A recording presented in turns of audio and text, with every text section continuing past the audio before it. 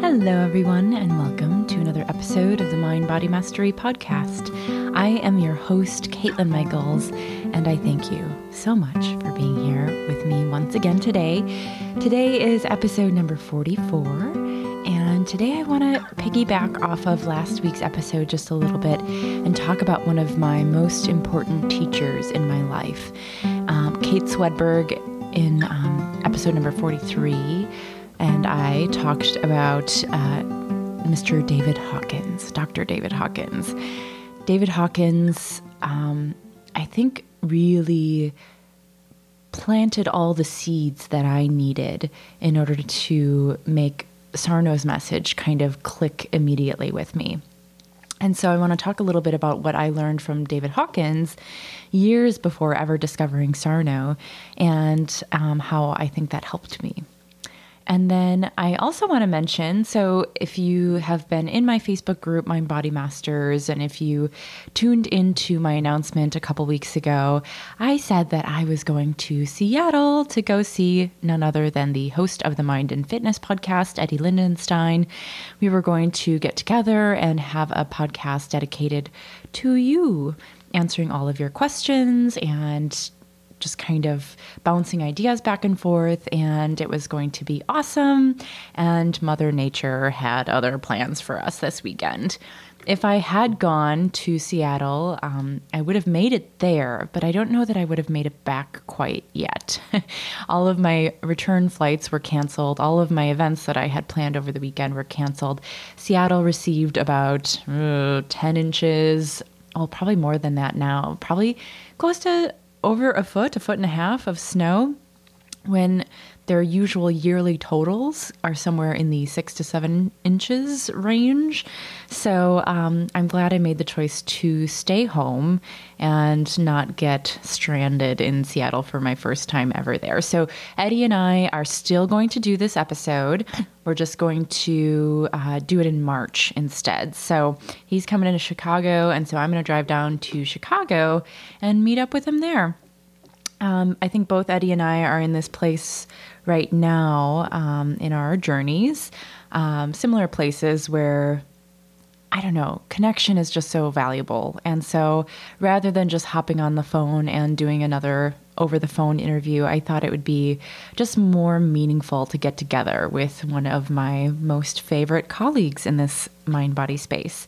And so we're going to get together in person, so you'll have to wait one more month, but still keep your questions coming. I'm going to repin that post to the top of my Facebook group page. So keep those questions coming in, and I guarantee that this will make this episode even more powerful than it would have been if we had just done it on Sunday. So keep your ears peeled for that. Dates are incoming on when that'll be. And then also, I just want to remind you to head on over to iTunes and leave me a little love note if you can. I just light up when I see those reviews, and I've gotten a couple beautiful ones in this week. So thank you to everyone who has offered their love. And so if you have any iDevices laying around the house, if you have an old iPad that barely works, just hop on over to that iPad, open it up, charge it up, and open the little iTunes app and try to leave me a review there if you're able. So much love to all of you who have written in one so far. It really fuels my fire to keep going. So thank you. One last thing before I get into the Hawkins episode is I have been toying around with this idea of doing on-the-air coaching. So these mind-body coaching sessions would be free, of course, and they would be published on the pod. And so if you want to kind of feel what it's like to have someone hold space for you, you can come on totally anonymously, and you can bring a question or an intention to this little mini coaching session, and we will work with you on the air. I think it would be valuable for both you, the person calling in, but also everyone listening, because I think what we discover as we go forward in our healing journeys is that all of our problems are not necessarily unique to us. And so just kind of hearing that you're not alone by kind of bringing your own problem or concern or question to the pod would be valuable for anyone listening in. So I'm just now starting to play with this idea. So if you want to apply to be coached on the air, you can do so at www.katelynmichals.org. That's KATLYNMICHALS.org/podcast coaching. That's KatelynMichals.org/podcast coaching. And you can apply there depending on the response that I get from this. I may or may not be able to get to all of you. So if you don't hear back from me, do not be offended. It's mostly just that I'm a one-man show and I can't get to everyone. I'll do my best. But this is kind of in beta testing mode.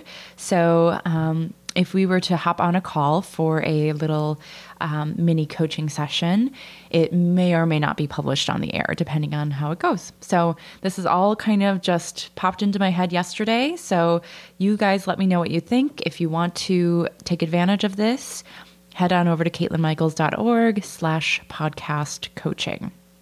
And you can fill out a little form there. And you do not have to offer your real name. You can offer a pseudonym to begin with. So that way you can stay totally anonymous. I will call you by your pseudonym and we will hop on a call.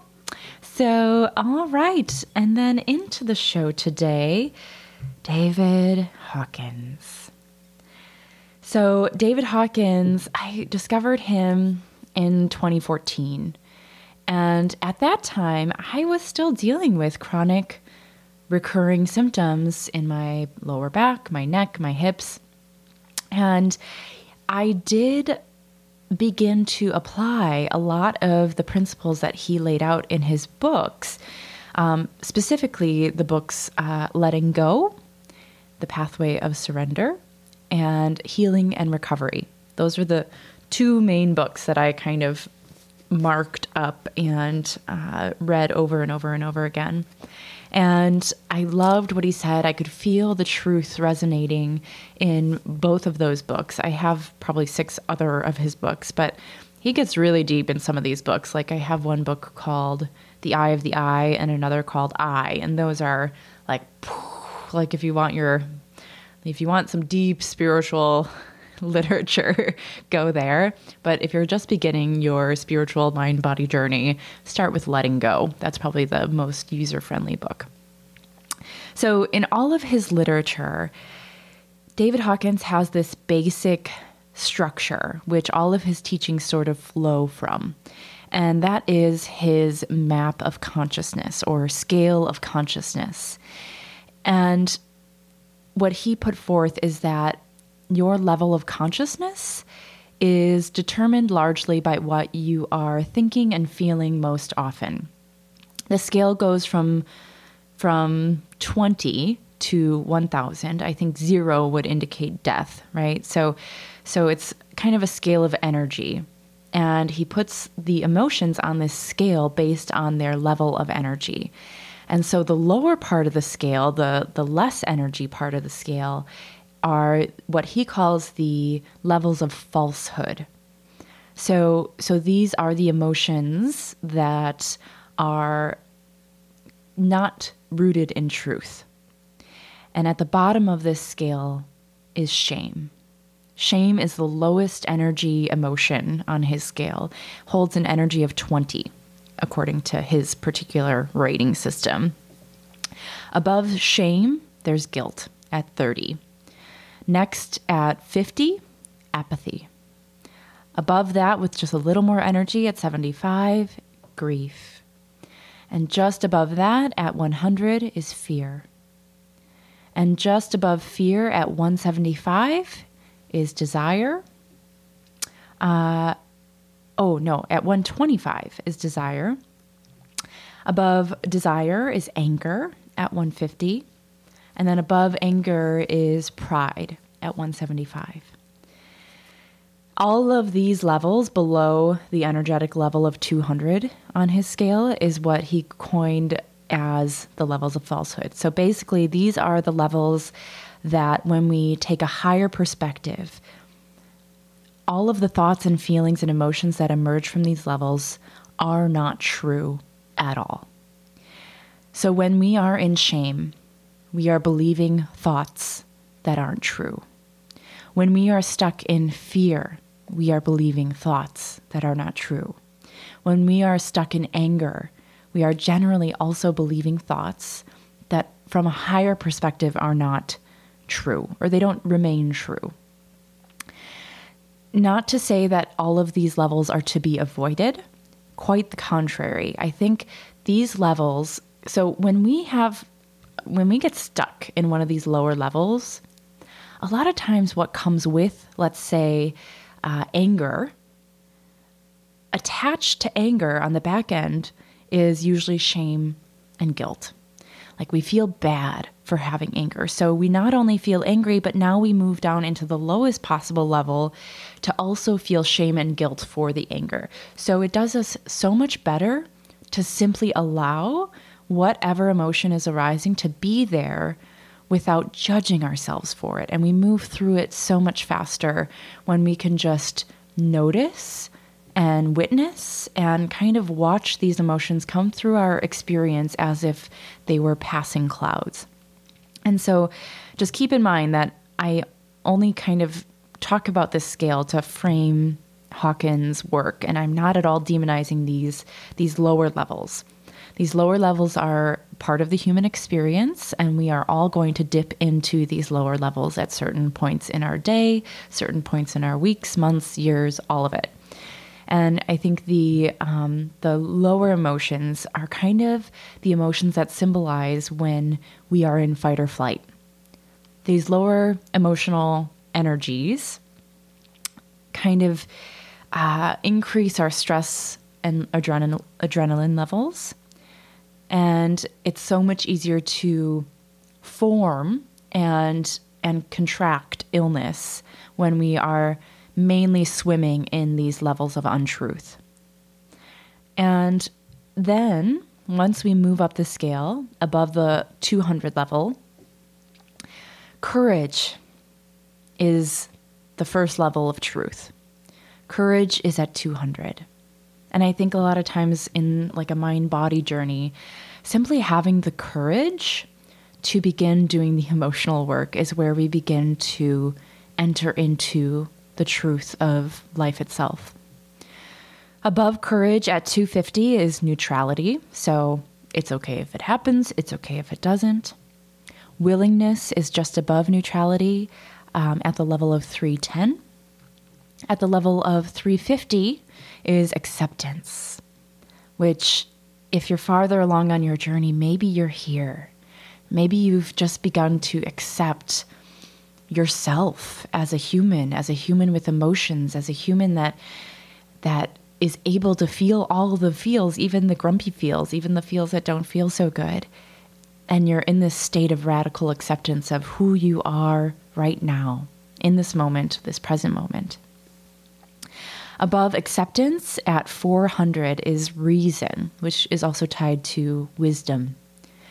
Above reason is 500, which is the level of love. Joy sits at 540. Peace is at the level of 600. And enlightenment is at the levels between 700 and 1000. I think there's a document floating around somewhere on the internet that kind of rates different people throughout history. Like he made a scale of different humans on the planet and put their levels, their average level of consciousness on a little form. I think he put Jesus at like 999 and the Buddha at 999. And I think Einstein was at 499. And I forget other people, but Eckhart Tolle was like 600 and Byron Katie was somewhere at 600 or 540 maybe. But anyway, interesting to kind of put these numbers, on different people that we know and love in the spiritual space. So when we are above this 200 level, we are in a state that's really conducive to our healing. We are more tapped into our parasympathetic nervous system, which is our rest and digest system. Our immunity goes up, and we are naturally guided toward more peaceful, hopeful thoughts and emotions. Our general level of consciousness can be kind of figured out by just taking a general average of the emotions we find ourselves in throughout the day. And we all waffle between all of the emotions, but sort of knowing where we get stuck can give us a general idea of where we have been landing lately. And oftentimes it's just a matter of habit. We kind of gravitate towards what's familiar. We are naturally attracted to thoughts and feelings and emotions that feel familiar. So even if they are negative, or even if they are shameful or guilty or any of these lower levels, a lot of times we just kind of habituate towards those levels because they're so familiar and it feels odd to feel joyful and peaceful. We see someone who's just in a state of bliss and we think, what's wrong with that guy? Like, why is he so happy? Doesn't he live on the same planet I live on? And the truth is, no, he doesn't. He lives in his natural state, which is peace and love and joy. These lower levels come in through our conditioning. These lower levels come in when adults in our lives, when we're kids, teach us about fear and despair and that the world is against us. And so we kind of take on our conditioning as our own, but we forget that there's a truth underneath it all. And those levels of truth are these higher levels of emotion. If you would have talked to me in 2011, when I was prepping for the end of the world and expecting a total societal collapse at any given moment, my level of consciousness was often floating around the level of 100, or fear. I was also in a lot of pain. I was steeped in my body dysmorphia. I was still operating through self-hatred, thinking that it was somehow good for me to still hate my body and my face and my mind. And so I was probably floating around shame and apathy and desire for a different body, even when I was younger. So I have noticed, looking back, my own self moving up the emotional scale as the years go by. And as I begin to practice self-love and self-acceptance and self-worth, and trusting that all of my habituated thoughts about not being good enough or not being smart enough or not being pretty enough were all just levels of falsehood that I chose to believe as truth.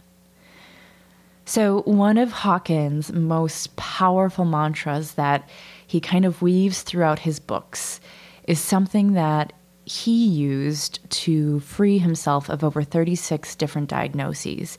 And it's something that I personally practiced for years before discovering Sarno. On page 50 of Healing and Recovery, he says that the actual healing of physicality of the illness is by letting go of resisting the inner physical experience.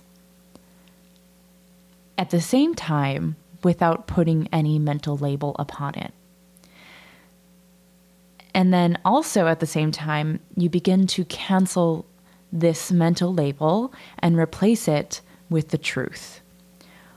And we cancel by saying the following: I no longer believe in that. I am an infinite being, and I am not subject to that. I am only subject to what I hold in my mind. So if you have a thought that comes up that says, I have such and such a diagnosis, catch yourself and you say, cancel that. I'm an infinite being, subject only to that which I hold in my mind. Cancel, cancel, cancel. So I spent years canceling all of my limiting beliefs, but there was one belief that was kind of stuck in my subconscious that I thought was too concrete for this to work with. I thought my back was bad. I thought my back had structures that were so far gone that I couldn't possibly have this new agey intention setting work for me. And so he goes on to say, what does it mean to be an infinite being and not subject to that? Well, it means that we are only limited by our belief systems, and if we let them go, what takes their place? If the concept of a solid form is removed from consciousness, then what is left? The formless is left. The inner experience of it is left. And that experience is that we are infinite. We are without boundaries. We are without beginning or end. The formless is the essential nature of consciousness itself, and it is unlimited. So when I read his books in 2014, I was still in quite a lot of pain. I couldn't quite grasp the deep truth of his teachings, and I had so many belief systems running the show underneath that this nice idea of my infinite nature couldn't overcome. And so he says that when we interject our well but onto our personal situation, we put a limit upon our limitless form. So I read his books and I practiced his teachings, but underneath this statement that I am an infinite being subject only to that which I hold in my mind, I secretly had a program running that said, but my pain is actually real and structural. So I put my own box around my form, and I remained in pain for years to come until Sarno opened my eyes and was like, no, your structures can do those things and not have pain. And I think I needed to hear from a more doctory sounding presence in my life rather than just a spiritual teacher, even though Hawkins was a physician. He was a physician and a psychotherapist and a spiritual researcher. But for some reason, Sarno's book seemed to hold more truth in it. And so Hawkins kind of paved the way for me, and Sarno unlocked the gates of possibilities. I guess I just needed to hear that I was safe, is what it boils down to. So, falsehood, the levels of grief, apathy, guilt, shame. When we are swimming within those falsehood energy states, it thrusts us into a negative energy field, which by its very nature brings about illness, discomfort, disease. People around us can feel it, and so we project and receive judgment. And sitting in these states keeps us in fight or flight, which then keeps us in pain. But when we tell the truth being that we are infinite beings, subject only to that which we hold in our minds, then we instantly move up the scale of consciousness into the levels of openness, acceptance, willingness, courage, and love. When we really accept this truth that we are infinite expressions of consciousness, we naturally come into this state of appreciation for our bodies. Instead of trying to make them wrong or trying to fix them, we step into lovingness of life and others, and we find that we naturally let go of our criticism and judgment and attack thoughts that we direct inwardly or out into the world. When we move above the levels of falsehood, we naturally let go of putting ourselves in the position of being right and making others wrong. And so in my last pod, I mentioned David Hawkins' 5-step process to overcoming any illness. And I'll share with you what that is now. And this process, like any other, requires practice and belief. So I want to ask you guys before I tell you this, have you devoted yourself to a practice that involves really feeling and getting back into your bodies? if you've tried somatic experiencing or somatic tracking, if you've tried emotional awareness exercises or journaling or coaching, and maybe you tried all of these things just once or twice, and you expect a shift in your consciousness to happen forever, what you might be forgetting is that the very nature of neural networks is more complex than that and requires a little bit more practice. It can really take time and repetition to remap your neural networks into new patterns that are now seen as familiar. I spent years reading and rereading Hawkins and years practicing this exact 5-step process, which I think really helped me greatly in my own recovery once I discovered Sarno. And looking back, I think what kept me stuck in this persistent pain pattern was that underlying belief system that there were limitations to this process.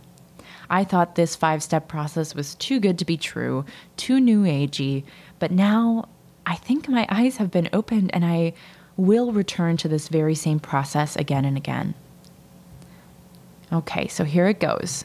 The specifics of healing any illness, according to David Hawkins, consists of, number 1, letting go of resisting the sensory experience of it. So completely surrendering to whatever sensations are happening in your body, whether it's pain, whether it's sharpness, whether it's shooting. Have you really surrendered to it? Have you lifted up this white flag of, I give up, just take me symptoms, just have your way with me? I think a lot of you are afraid to do that because you think that if you take down your shields that you'll somehow get overwhelmed, but you're still here, and there's only so much pain that you can experience.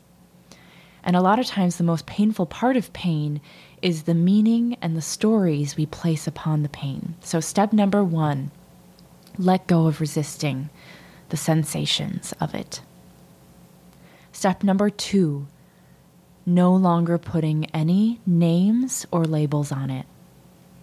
So whatever diagnoses you've been given, see if you can throw away the diagnosis, even the diagnosis of TMS, although that is probably the most helpful diagnosis I've ever come across in my lifetime. It still carries with it some meaning and some programs. And for me, TMS is the most hopeful diagnosis because it means that I'm safe and it means that I'm already healed, even though I have some sensations going on. But I think for some of you, what it symbolizes is chronic pain. So I want you to ask yourself, when you think of the word TMS or the diagnosis of TMS, does it bring peace or does it bring tension and fear? And if it brings the latter, I welcome you to stop putting names on that too. Throw away the TMS diagnosis and just step into your infinite beingness. So the labels don't help us because the labels come with their own set of symptoms and programs and belief systems. So just number 1, let go of resisting the sensory experience of it. Number 2, don't put any labels on it. Number 3, using no words at all. Just welcome the experience in a very radical way. So using no words at all.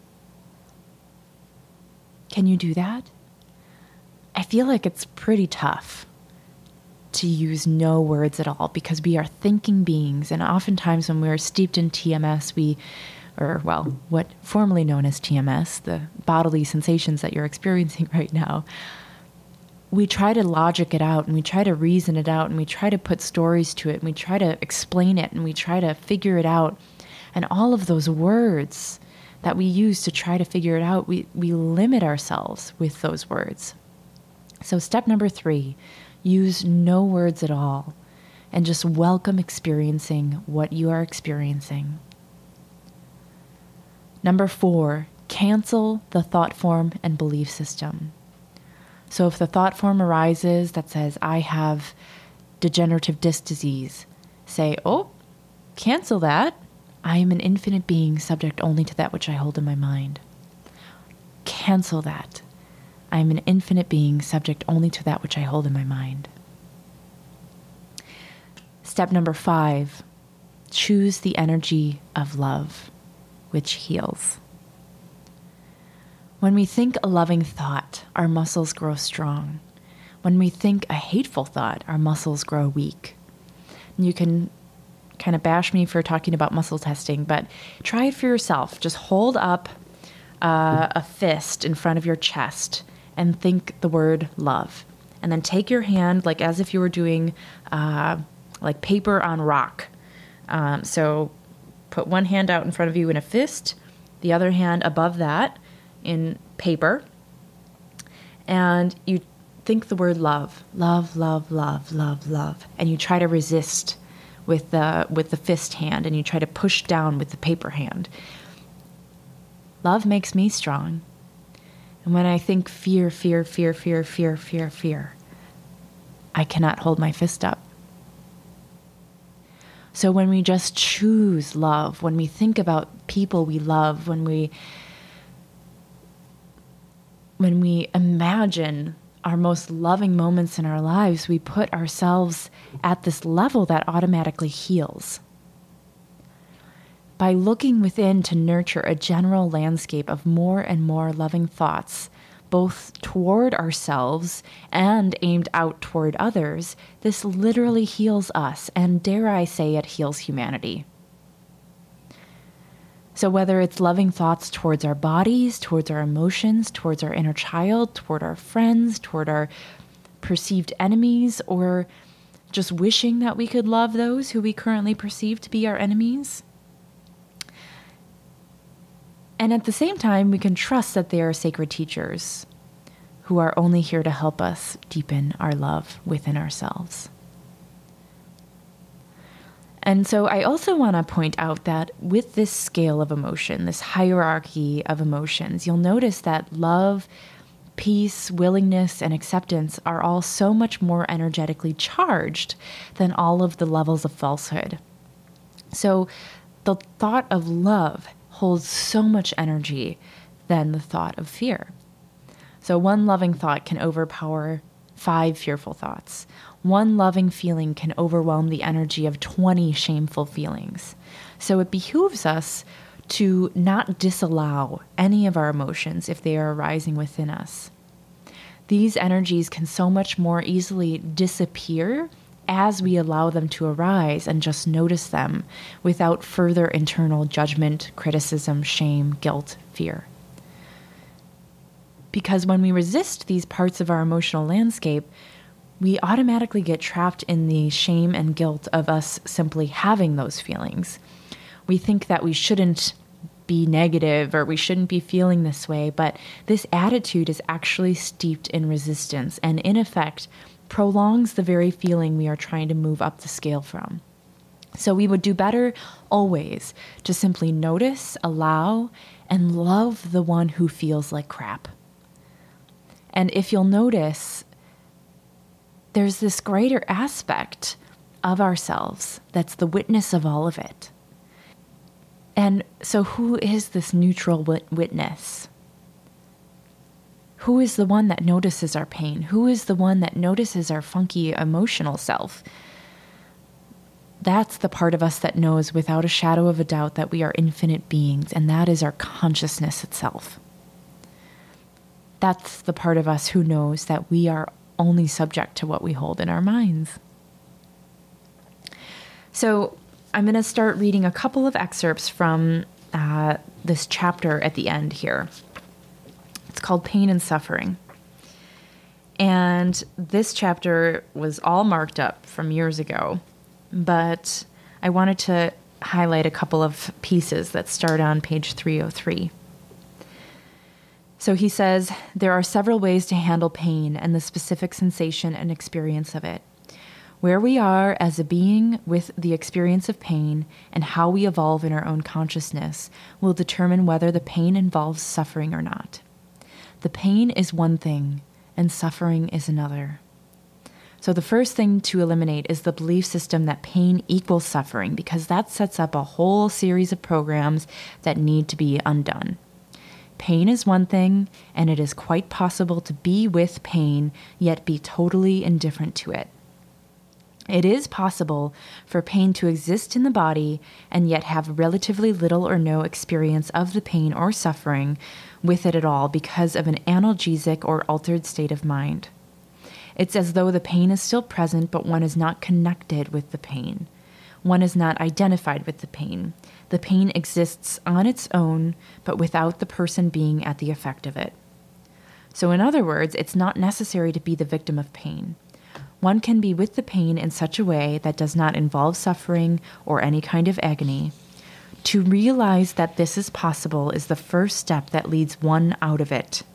It's the letting go of the belief that pain and suffering are the same thing. And then on page 305, he goes on to say, the technique that we will get a lot of mileage from is the whole concept of letting go of resistance. We want to look at the benefit of letting go and compare it with what the mind usually does.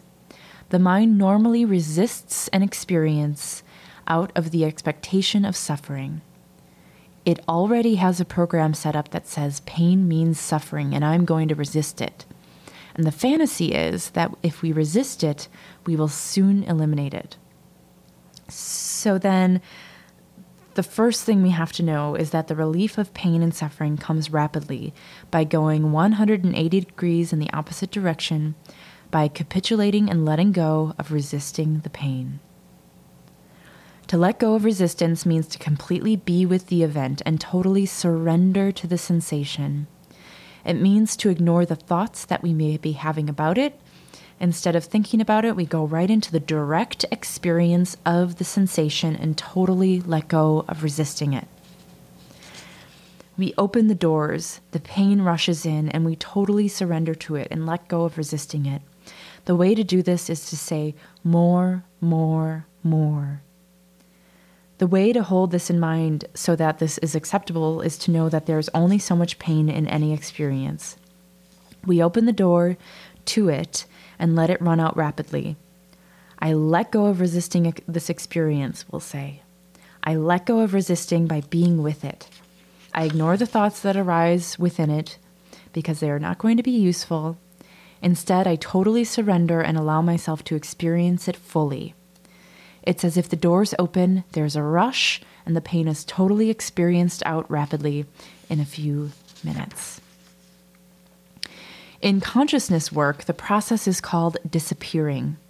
By totally letting go of resisting something, we disappear it out of our experience. One can see that the experience is prolonged by resistance. As long as we resist a thing and hold it, it continues its existence. Resistance gives it the power over us, and we then become the victim of that. We are at the effect of that which we resist. The minute we let go of our resistance and become one with it, it disappears. This also means letting go of all associated images and their accumulated energy. And then one last piece, that's on page 313. Once we understand the power of the mind and the nature of thought, we begin to realize that one of the principles of consciousness is that we are subject only to what we hold in mind.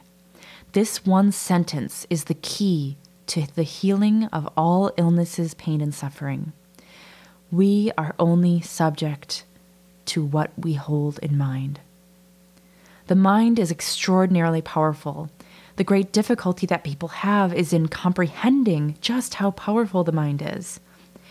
Therefore, in dealing with pain or suffering of any kind, it is first necessary to discontinue, let go, and cancel all of our belief systems about that. Research has shown that it is the belief system itself which literally creates the experience. The incident is an expression of that belief system. It's as if the mind justifies what it believes to be true. Okay, just kidding, one more piece. This is on page 315. And he says, we begin to move away from the pain by letting go of resisting it and not wanting to change it. We just let the sensations be present and then shift our way of being with them to the point where we do not care if they exist. It may sound amazing that we do not even care if they are present. It is very simple. We have been upset over many things in our lives. We have felt that we have to do something about them, but suddenly at one point we let them go and are indifferent to them. For example, there might have been a problem in the backyard that was driving us crazy, and one day we said, oh, to heck with it. And suddenly we moved from trying to do something about it, to control it, to change it, and exert our will, to just letting it be there. When we try to change people, places, or circumstances, we see that we are up against the impossible, and the only thing we create is suffering. The minute we just let it be, our experience of it disappears. We move up to a state of painlessness in the presence of pain.